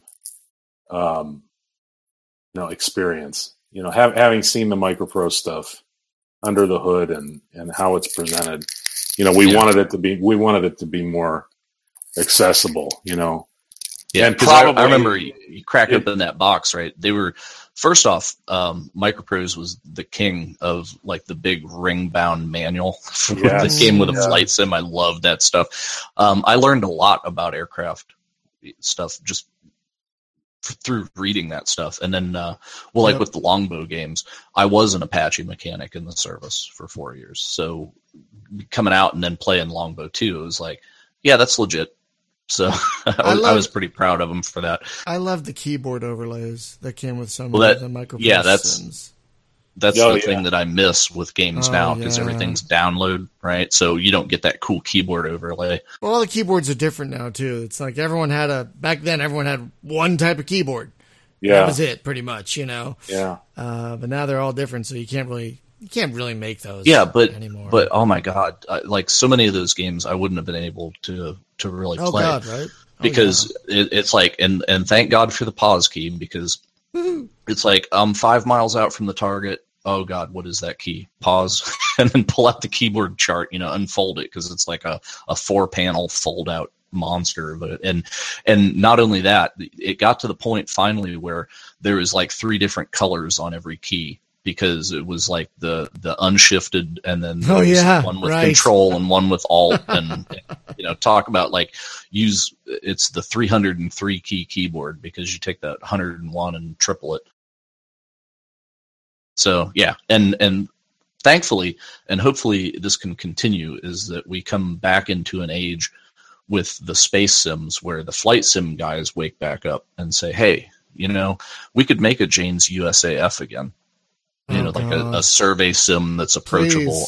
Please. God, I wish that there was a current version of that. USAF and Fighters Anthology. Please, one of those two. Someone remake one of them. Oh, my God. Yeah. Because, I miss them so. I miss them. Bring back the Microprose name. God, right? I'm really happy that what's the name? Retroism, I think? They're at least bringing those old games to Steam so more people can check them out. That is nice. Like, I have bought F-14 and 1942. I've bought all that crap on Steam. I have triple dipped on Steam because I even bought Gunship 3. Why? So, why did you do that to yourself? Come on. Because that's the kind of guy I am. Such a bad game. You know what the internal name for that was? It was Gunslip. Oh. Because it was a year late or 8 months after. Well, and the thing was too that I was so hopeful for was that because there was supposed to be M1 Tank Platoon 3. Hey, let's talk about M1 Tank Platoon 2. Who's got the rights to that? Because that bad boy needs to get up on to go somewhere. Good old games now. Because it's still good. Oh God, it's got a great dynamic campaign, but it's still accessible.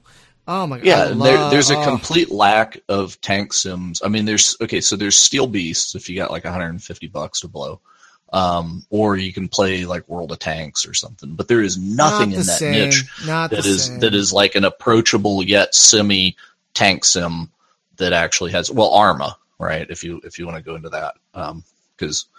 That's right. Saturday nights, I drive a tank in Arma.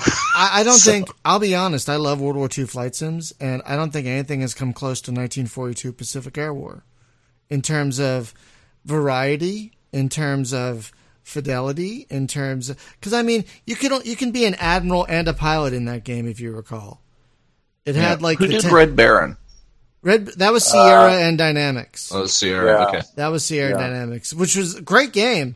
But we need more of that too. Well, Wings Over Flanders Field is clearly the top in its field now. But for World War II, to me, it doesn't get any better than 1942 still, because of just the variety in that game. Like, yeah, sure, IL-2 is nice, but did 1942 put you kind of in the role of fleet commander at some point? Yeah, where it had directing the ships around. Yeah, okay. it took the fleet command stuff like almost right out of Task Force 1942, which was another great game. But when you had missions going out, if planes met other planes, you could take the cockpit of one of those planes. Because it reminded me, Star Shatter, right? When Milo did that, was like, let's take Pacific Air War and put it in space. Was kind of, I think, the vision that he was going for, because you could get to the point where you were directing the capital ships around, even though you were a fighter jock. That is the closest thing to it in space. It was basically Falcon 4 in space without all the switchology, but it had a very complex flight model. I think people freaked out because it was full Newtonian. Which also, speaking of Manus earlier in the podcast, that was the problem that I had with Manus, right? That freaked me out because I never got in Braben's game, Frontier First Encounters. Like, now that I play it again, 30 years later, I get it, and but there it's just like, I gotta lay on the engines, and then you end up shooting past the guy. And it was kind of like really what would happen in space, and of course that's not fun, But what I found out is if you actually feather the engine a little bit, you can drop behind him, and if you get behind him, now you're in a dogfight that will stay that way as long as you maintain a little discipline on the throttle. But back then, it didn't occur to me because I was TIE fighter, right? Like jam it to the wall and go. Yeah. That was we learned a lot from Mantis about playability and fun. It wasn't entirely fun. So the XCOM Interceptor game, were you anywhere near that? No, I really wasn't. I knew it was being developed. That makes sense. It wasn't very good, like at all, which is a shame because it's one of the few space games with a dynamic campaign. But it had some interesting elements, right? Like if the flight modeling had been a little better. But the whole deal of like you're beaming up plans to get your new equipment and stuff was interesting, because it's not like you're just researching this stuff out in space, but that was getting probably it transmitted to you. That was probably the neatest thing about it, was that element to it. But the rest of it was just and they went for that like chrome and Art Deco feel about everything, right? Like the ships, all they lacked was like wings on them, like a '57 Chevy, right? And then, but it did, man. It was cool art style. Oh yeah, that and Apocalypse used that art, that future-y deco art thing. Yeah, that was jarring to people though. It was like XCOM and then Terror from the Deep, and then like I loved Apocalypse. I liked it, but it was a hell of a jarring thing to go from the art style of the first two into Apocalypse, where suddenly it's like Art Deco zany, and people were just like, "What the hell is this?"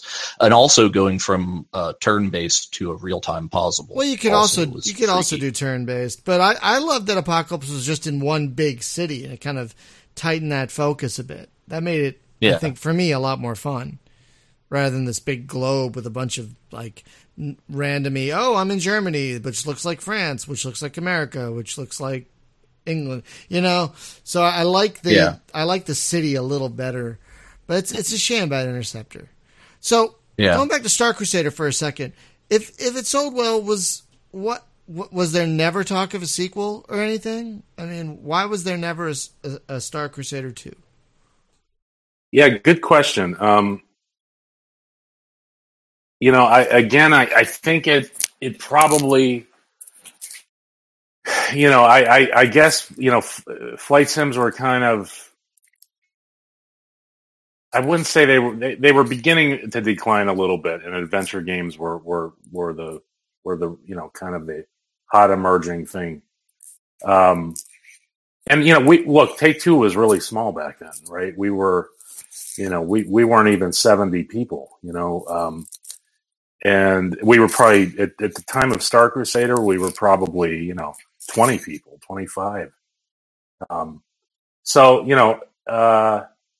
We went from Star Crusader right into the adventure game market with Hell and then Ripper, and there was probably, I remember, talk for a while about the sequel and about developing the sequel, but with the resources we had,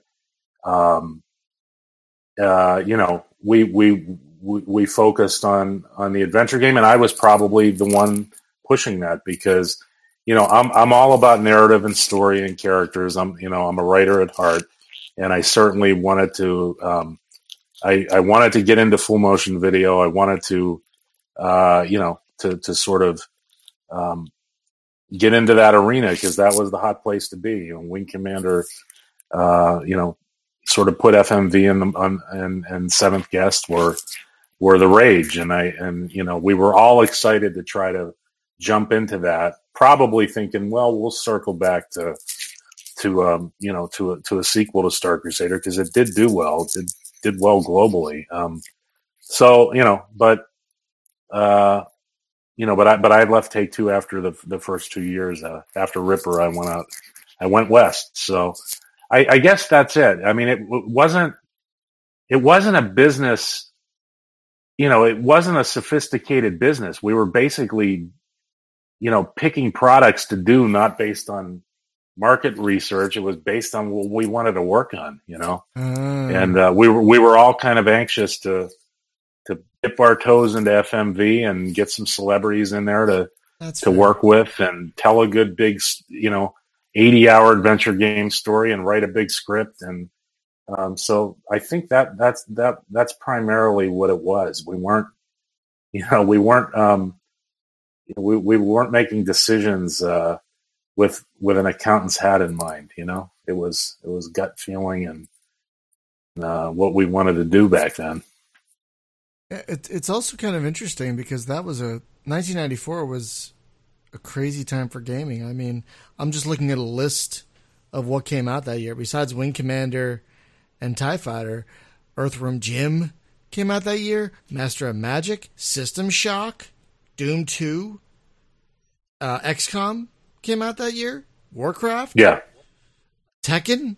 Like, holy crap. It was a pretty thick market. Holy crap. It was. A lot of crap came out in 1994.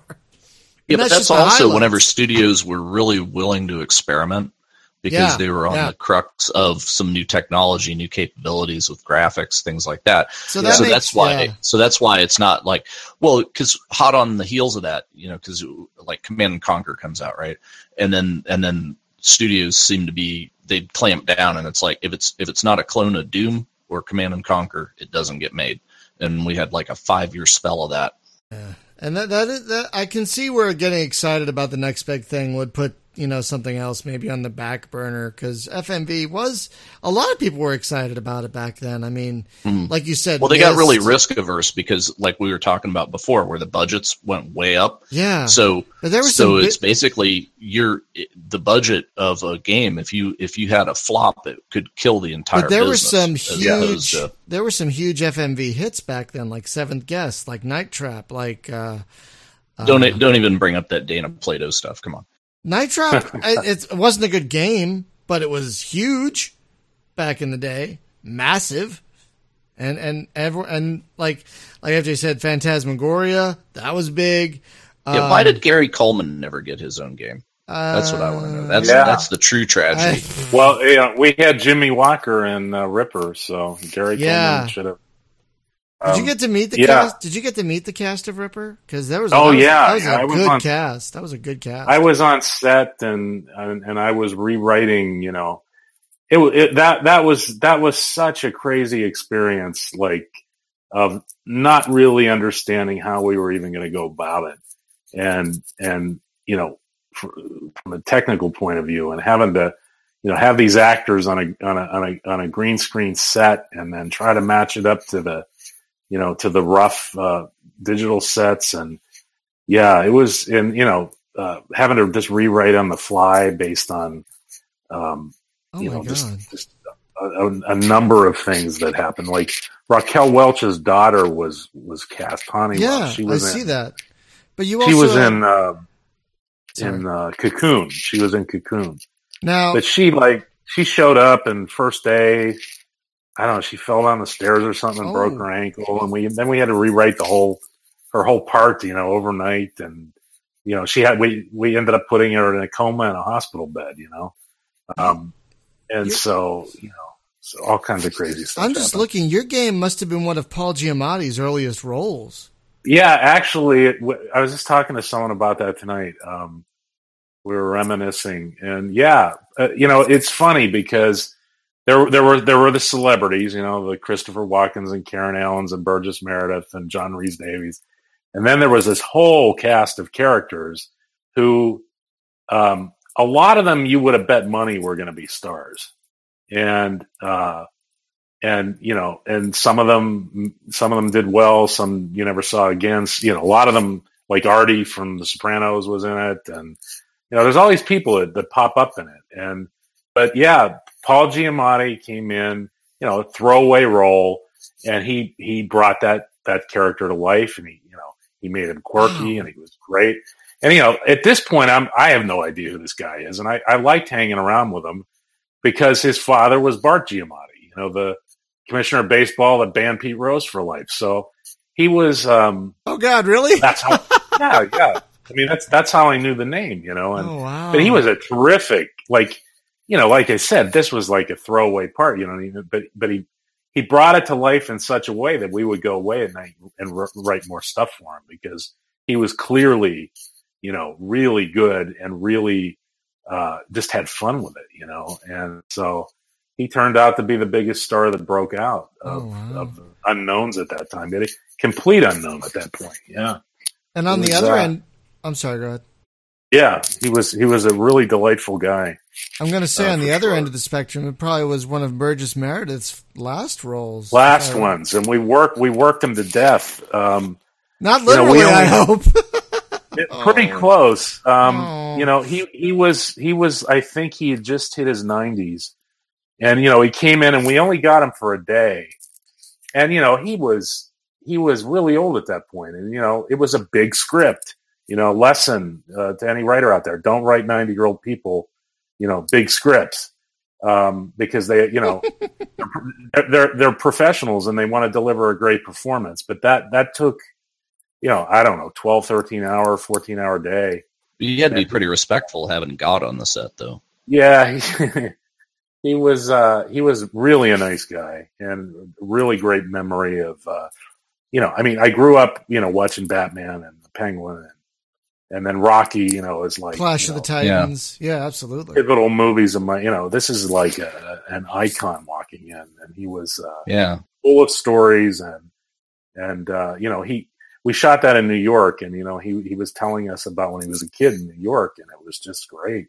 He was a great guy, but boy, we worked him hard. And so quick Burgess Meredith story. So friend of mine he was a local celebrity back in Cleveland, Chuck Shadowski.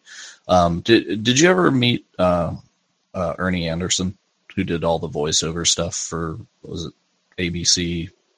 Whoever had the Love Boat.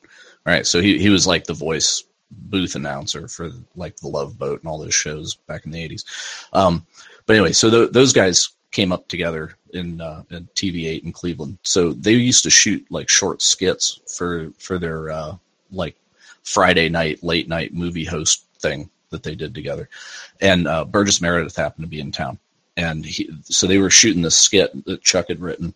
And because I did an interview with Chuck like 5-6 years ago, and he brought this story up where he had Burgess Meredith there, and they did this thing where they had like tied him to the front of a train. It was like the steam tourist train that was in Cleveland. So they've got him like tied to the front of the train and did all this stuff. And then, and he was kind of elderly even then, right? But he was a champ and did that. And then, but he was at the end of it, he was like, well, hey, I gotta get out of here because I gotta catch a flight going back to LA. And he's like, oh, what are you up to? And he's like, I don't know. It's some boxing movie. I don't know. It's just going to be like a flash in the pan. Nobody's going to care about this thing, but I got to go and do. So it turned out it was Rocky. Wow. He was great in that. Now I gotta say, as jealous I am that you got to meet Christopher Walken, who is truly one of my favorite actors. I've actually had personal movie fests revolving around Mr. Walken. Well, he should have billed Ripper as Walker Walken. His library his library of work is just one of the most amazing, because he never says no to anything. So his library of work is just amazing. But you've also got to work with one of my favorite character actors, Ossie Davis. Yeah, I love Ossie Davis. He was really. Wow. He was an interesting guy. He was really, he just has that voice and he has that presence. Yeah, that voice, man. He would, they'd say cut and he would go sit in his chair. The man could fall asleep in like 5 seconds, and he would like, I don't know if he learned how to do it or, but it was amazing. He could like sort of fall asleep on command and rest and then be, let everybody set up the next shot, because these shots took forever to set up with the digital aspect of it. And then he would pop right up, and and I often wondered, is he really sleeping or is he just sort of closing his eyes? But I think he really did that. Was he prior service military? Because the Army teaches you that skill. Perhaps, yeah. Because I'd never seen anything like it. Yeah. Oh, really? Oh yeah, man. Oh, I learned how to sleep standing up. Wow. Give me something to lean on. Wow. Yeah, this game has an amazing cast. I remember playing it back in the day, and I bought it because of Christopher Walken, but I didn't know all these other awesome people were in it, like Jimmy Walker and whatnot. So that was a really nice surprise. That's what I'm saying. He should have built the game as Walker Walken. And, Well, but hey, Privateer 2. You can't talk about Walken and not bring up Privateer 2. Yeah, we weren't the only game in town. I could totally not bring up Privateer 2 any day of the week. That's no problem for me to not bring up Privateer 2. Amazing cast, shitty game. The shittiest of games. Sorry, I hate Privateer 2.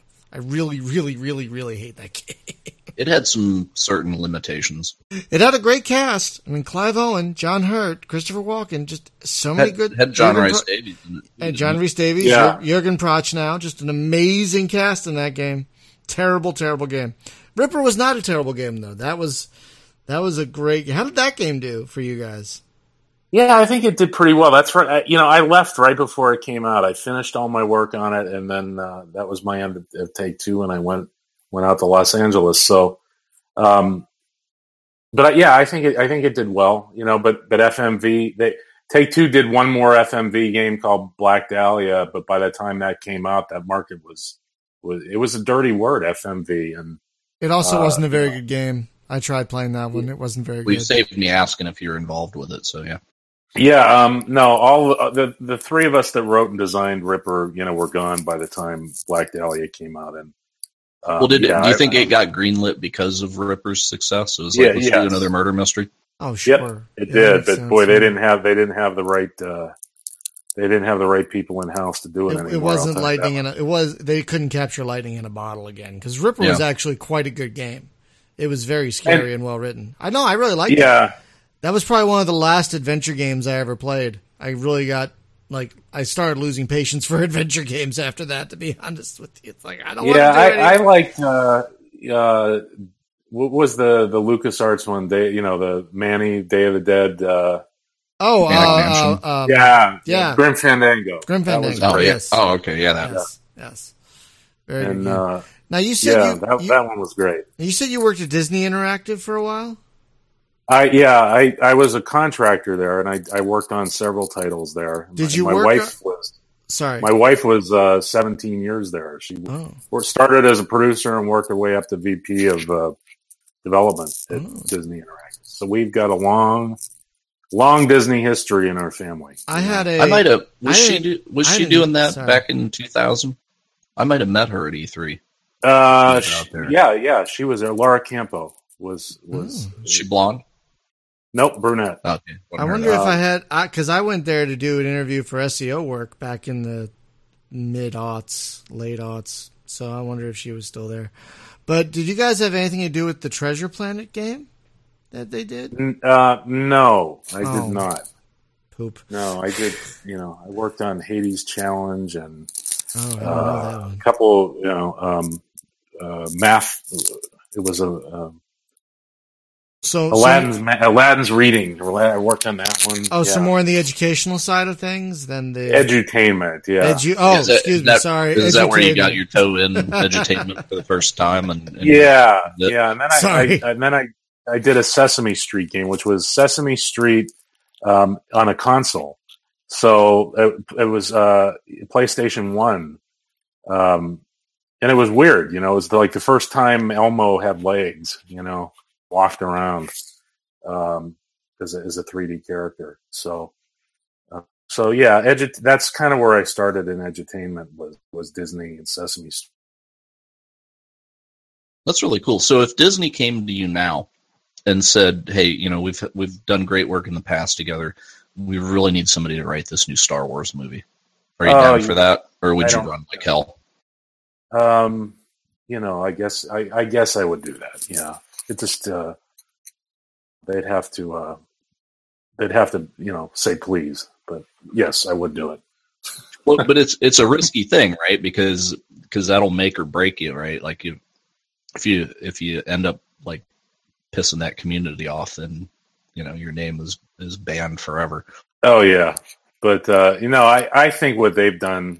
I mean, these Star Wars movies are great. They're really great, and I'm so thrilled that there's going to be a Star Wars movie every year, and they are they are just right on the money. Yeah, I'm thrilled yet a little hesitant because it's like even when I was a kid, right? We were like 3-4 years in between them, and it just blew my mind too. Like when I was 12. It was like, because Star Wars was the greatest thing ever, and I from the moment that I saw it in the theater, I lived it every day from for the rest of it. And then to find out, oh my God, they're doing a sequel, and my mom took me like on my birthday to see it, and that was great. And that whole the shock spoilers, the Luke, I'm your father, like nobody saw that coming, and that was insane. That was a gut punch. That was a gut punch and a half. Yeah, it was just like the whole theater just went silent, all us kids. Yeah. Darth Vader, saving Luke. Yeah. It was like it was like wrestling. You watch wrestling and the bad guy turns good. It felt like that, but it was so satisfying. Do you also, FJ? Do you also watch Rebels? Have you watched the cartoon at all? No, I haven't. I should. It's I quite should do good. that. The Clone Wars and Rebels are really, really incredible. Like, really impressive, and they're actually canon. Like, you probably remember they got rid of all that crap from the extended universe, but the Clone Wars and Rebels are actually canon, which is kind of exciting. Yeah, it's. I will definitely. I'm definitely going to check that out. My probably with my daughter. We'll get into that next. Oh, awesome. Well, I think we need to wrap it up because I'm falling asleep and I need dinner badly. But hey, you said Walken never says no to anything. He doesn't. That's the thing. So now we got a guy that knows Walken, so we can test that theory. No. I would like to have Mr. Walken on the show. He grew up during the Depression, and so he got this work ethic where you never say no to work. So that's right. Why wait, we're not paying him. Yeah. You know who the Georgianne Walken cast Ripper, and while we were casting the game, we knew Christopher Walken was going to be in it. She set that all up, and while we were casting, I was in my hotel room in New York, and it was like 2 a.m. I can't sleep, and Kojak's on, and Christopher Walken's on Kojak. Wait, what? And he's a young Christopher Walken. So the next morning I go in and I said to Georgianne Walken, wow, I saw your husband last night at 2 a.m. And she said, wow, what are you talking about? I said, he's on Kojak. And she goes, oh yeah, and she says, tell him that he'll like hearing that. And I said to her, God, he just, he's in everything. And she said, yeah, he doesn't, he and De Niro do not believe that they're going to get another job tomorrow. It doesn't matter, how many awards and how many accolades they come up. Just as you said, they come from a time where, they'll take pretty much anything because in their mind they think this could be the last one. Yeah, but thank God he does, because of that, he's been in some really epic things that I don't think an actor that was risk averse would have been in. I got to tell y'all, if you like Walken, you have an hour and a half to kill, and you don't mind a really bad movie, watch Puss in Boots. Oh God, yes. It's one of his favorite movies because he gets to sing and dance in it. Yeah, he loves that movie.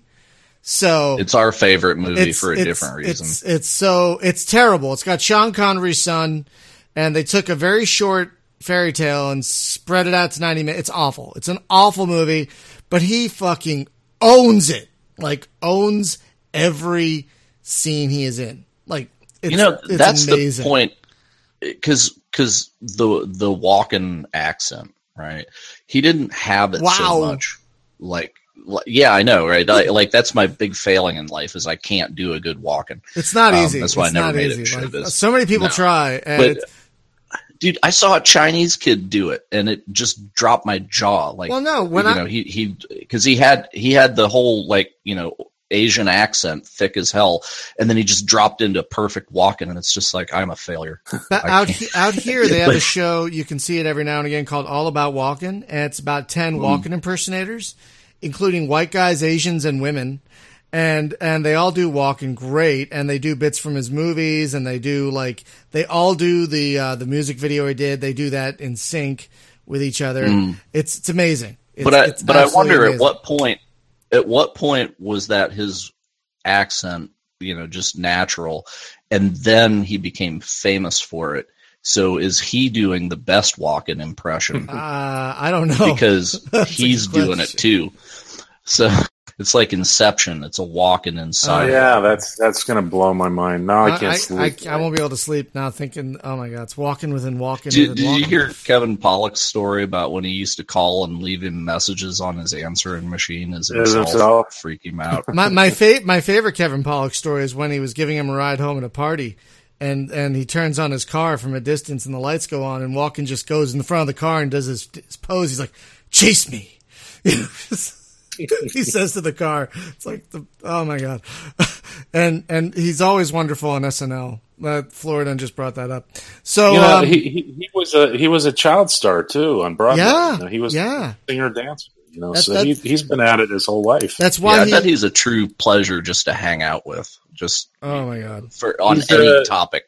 Well, he's not a big talker, and he's at least then he wasn't. I don't know these days. He's cordial and he's nice, but he's very he's sort of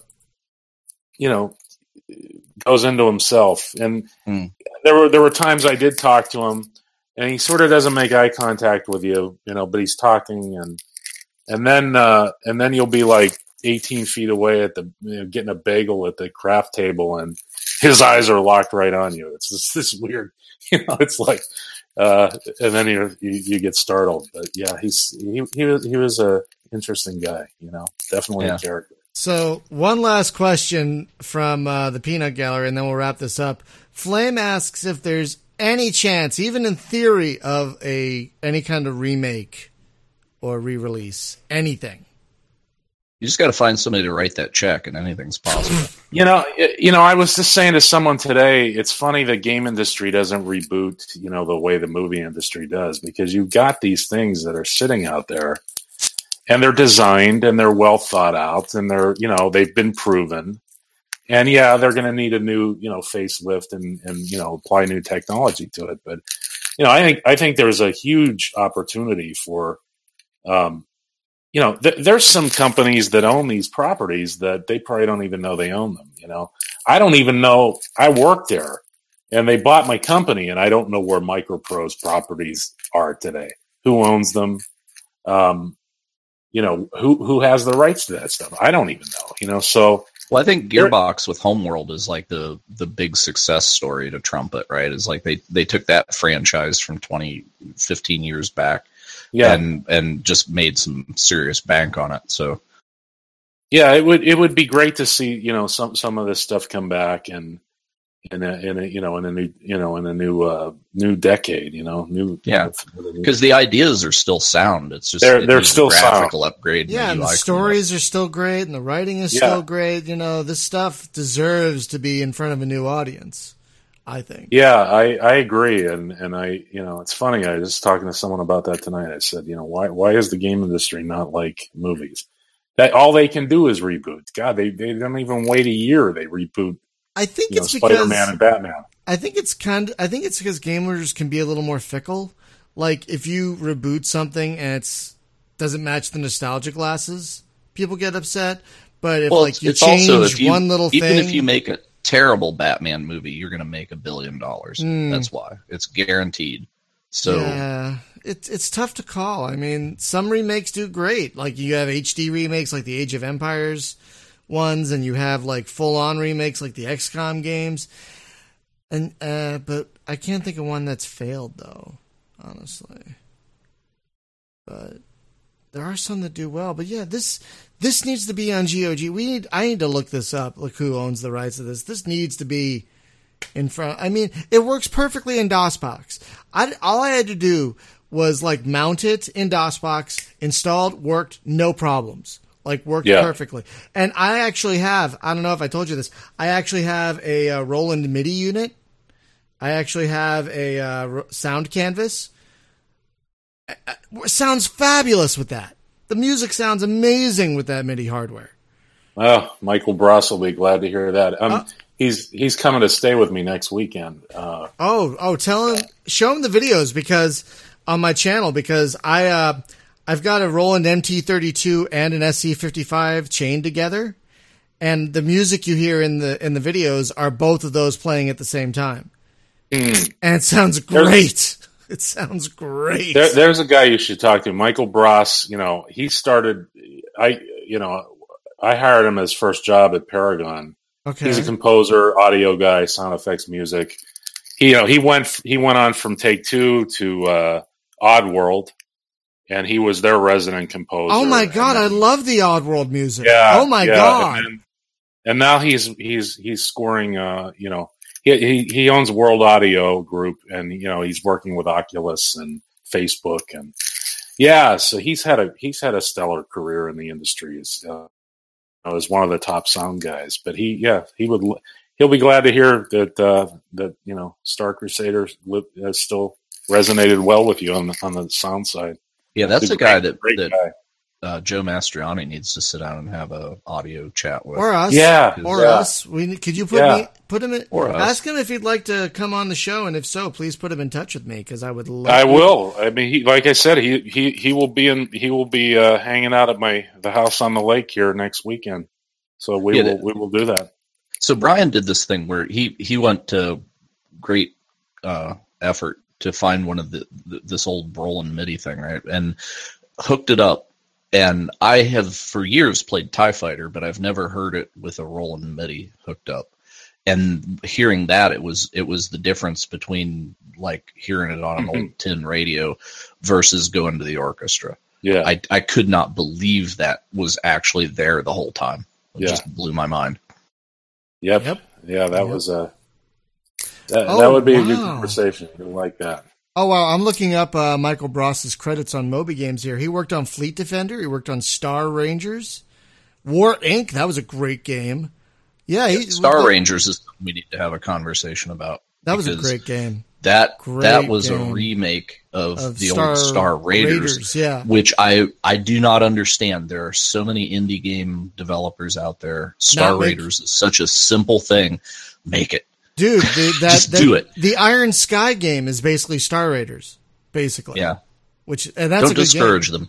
I'm just saying, that's a good game. The movie, not so much, but the game is great. Anyway, FJ, I want to thank you so much for taking the time to talk about your game, your games, really, multiple games, but especially Star Crusader, because I have rediscovered it recently. It has pretty much moved up to some of my top gaming pantheon because it's just so good. And I feel bad that I didn't really give it its due back in the day. Because I'm glad we got to do this. I mean, it's nice to remember it, and remember and revisit it. You made me go back and look at it and look at the old script, and it brought back great memories. That was it's a career highlight. For sure. It's probably the best reviewed and received game. And, it's just nice to talk to you about it. It's been a really, really great, experience. I thank you so much for inviting me. Oh, it's our pleasure. And if we do bring, Mr. Bross on, you can totally come back with him. We can have an even larger conversation because that would be a lot of fun. Oh, yes. That'd be a lot of fun, I think. Put a 6-pack in us. We'll tell you some. Oh! I will mail you one. Just give me an address. Yes. I will definitely ship. Yeah, I will definitely ship you. We've got all kind of great stuff. Wait, you're in Maryland, right? I could deliver that. Yeah. Actually, so Brian, seriously, that war game thing that goes on in Virginia, the thing that we went to some years ago. We have to find out when that is. And Hunter and I were talking about MagFest, which is up in the DC-ish area. But yeah, if you wanted to fly out here for MagFest next year, which is right after the holidays, what's MagFest? It's music, art, and games festival. Well, I'm not flying anywhere this year because of the wedding, so that's where all my money's going. But yeah, okay. But next year, have the wedding here. Just get married right at the convention. Dress up in cosplay or whatever. No, okay, don't. So, folks, just a few programming notes before we wrap up. Next week on the show, we are welcoming back the aforementioned Joe Mastriani of the Upper Memory Block podcast. We're going to be diving into the X-Wing series. No, we tried to do that before, remember? And it didn't work out because his internet in Canada died. Oh, yeah, I remember that. Yeah, so we're going to try again. Hopefully the internet will work this time. Can you, any luck in maybe getting Dave to show up? I asked him about it, and I gave him the date, but it's the middle of the night for him. That's true. In Norway or wherever he is. So that man has endurance. I know. Oh my God! The last time he was on, he stayed up till the morning. I mean, I'll remind him about it if he him. can't. I'll remind David if he can't. David Westman, who created the missions, if he can. Great. If you can't, that's totally understandable. This week for Multiplayer Madness, the developers of Convicted Galaxy specifically requested that we play Risk of Rain, which is a single and multiplayer, really, really, really brutal roguelike platformer. Like one of the first brutal roguelike platformers. I'm going to break a controller on that for sure. It came out like 4 years ago. It was one of the, I think even before Spelunky. It's so hard. It's so hard, you guys. But it's good, and we're going to try that multiplayer. So that's this Thursday. FJ, again, thank you very much for coming on, folks. On the website, will be a link to FJ's website where you can check out his books, the other games he's worked on. What's the name of the book series again? Remind me. Soul Trapper and Devil's Gate. Right. And that's at and if I recall, that's at fjlennon.com. That's right. Are those on Audible as well? Or they are not on Audible. No, they're on Kindle. Yeah, but they are on Kindle, which matters to me. Yes. So, because I need every book on Kindle now. So, FJ, I want to thank you for coming on and talking about this 23-year-old game that a lot of us still love. Well, thank you. It was great to revisit it and take that trip down memory lane. It was a lot of fun. Thank you. Yeah, well, it's a testament to the goodness of the game that Brian persevered to the end of it, because with the schedule that he's set for himself, it's usually like 1-2 times he can touch a game and then he's out. Yeah. So for him to be there for, what is it, like 50-some missions that are in this thing? Well, yeah, usually with a game, I will just stick with it for a week, like 5 entries. And if I really like it, I'll continue, but a lot of the times I'll just be like, we're done. But with this one, I'm like, I'm going to play this through the end, maybe an entry or 2 a week, you guys, until I finish it. And I finished it in 14 entries, which is about 30 or 40 missions. And I'm going to go back and do more entries in the Goreen campaign. So stay tuned for that. Oh, yeah, that's true, because there's like a whole nother... There's a whole nother campaign. There. So I'm going to go back and try the other side of it, which I read is even harder to play as the Goreens. So it's not easy being green. It's or green. Oh god. Is that why they're good? named? No, that was good. That was good. Green? I didn't even see that coming. That was good.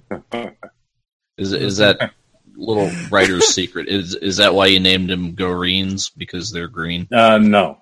Okay. Well, again, I should have. Well, again, FJ, thank you. It's not easy. Again, thank you so much. Not easy being Goreen. It really isn't. It really, especially for poor Roman Alexander. You guys grown, but he'll be telling that this weekend when he gets a couple of beers in him. That's right. Yeah. So again, everyone, thank you for listening and watching, and we'll see you next week in another episode. Thanks again. Good night. Thank you. Good night. Let's have some music in here, Boiler. Sure thing.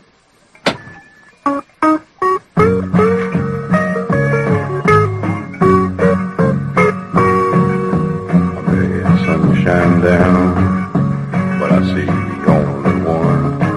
Trying to think I'm over you. I find I've just begun. The years move faster than the days. There's no warmth in the light.